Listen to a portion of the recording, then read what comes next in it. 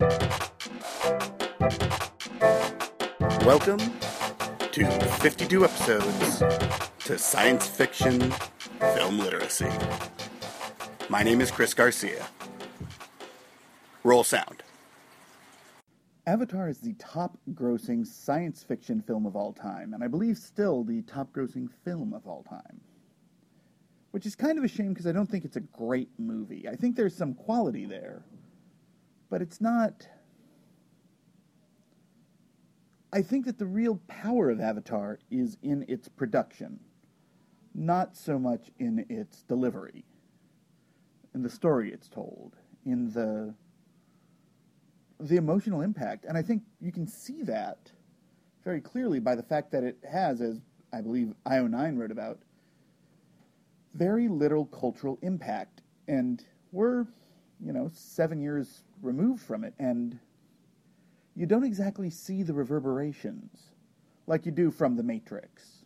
And there are probably lots of reasons for that, but I really believe that the biggest is it just wasn't a great movie. And the story of The Matrix hits home in a very particular way, whereas the story of Avatar doesn't. It's an environmentalist story, but at the same time it feels so slight when you compare it to all the other science fiction environmentalist stories.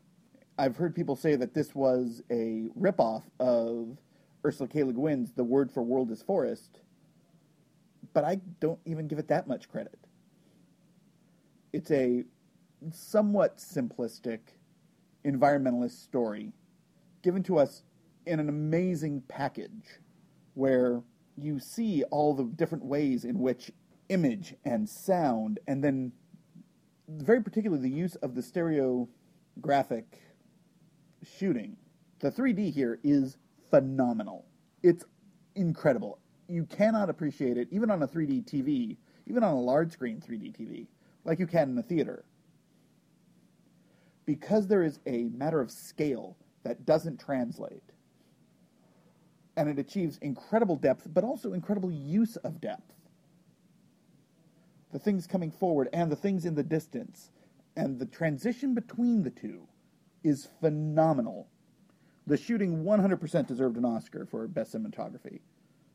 But at the same time, it lacked... I wouldn't say it lacked heart, but it lacked real heart. It lacked the sensation of seeing something significant as opposed to something grandiose. I think one of the ways a friend of mine would put it is you were watching something large, but it didn't feel big. Now that said, there are some decent performances in it. The art design is phenomenal. The sound design is incredible. The direction's not bad. I really thought what we were seeing was a film that had to happen when it happened. And the fact that James Cameron had started to make this movie as early as 1999, but had to pull back until the technologies to make it the way he saw it were invented. That says something. But what also didn't happen was he didn't update the story, and in particular the characters. These are characters that could have existed in 1975, 1985, 1995. There is nothing that makes these characters of 2009. And the Na'vi, and by the way, I will give this one thing beyond almost every movie that has ever been made. There is incredible attention to detail, and in particular the development of the Na'vi language, which was several years in the works. The thoroughness of it, and if you look at it, the examination of Na'vi as a language in and of itself is remarkable. It's as impressive as anything done cinematically. And that really speaks to Cameron's attention to detail, his belief that cinema is bigger than just movies. And that's something I distinctly disagree with him on. This is cinema as ride, as experience, not cinema as expression. And if you look at some of the wonderful IMAX films of the 1980s and early 90s, you get the same sensation. A film where you're watching 25, 30 minutes of cars zooming around the Autobahn, or planes, or roller coasters, from first-person point of views, like Speed, I've spoken of a couple times.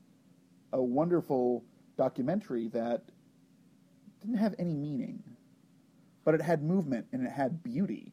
And by undertaking that sort of idea that this cinema experience is a ride which you are going on, it is not a world in which you are investigating. It is not a series of stories that you are interacting with emotionally. That's really the key to Avatar. And it's one of its downfalls, I think. Now, we've just heard recently that James Cameron is in fact making a sequel, and supposedly a couple more. I think the sequel comes out in 2018, December, which could be pushed back because he had to do that with the original Avatar.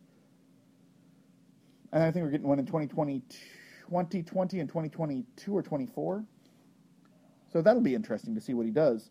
But this is a world that has possibilities that weren't thoroughly explored. And I'd like to see what he could do if he actually explored those possibilities.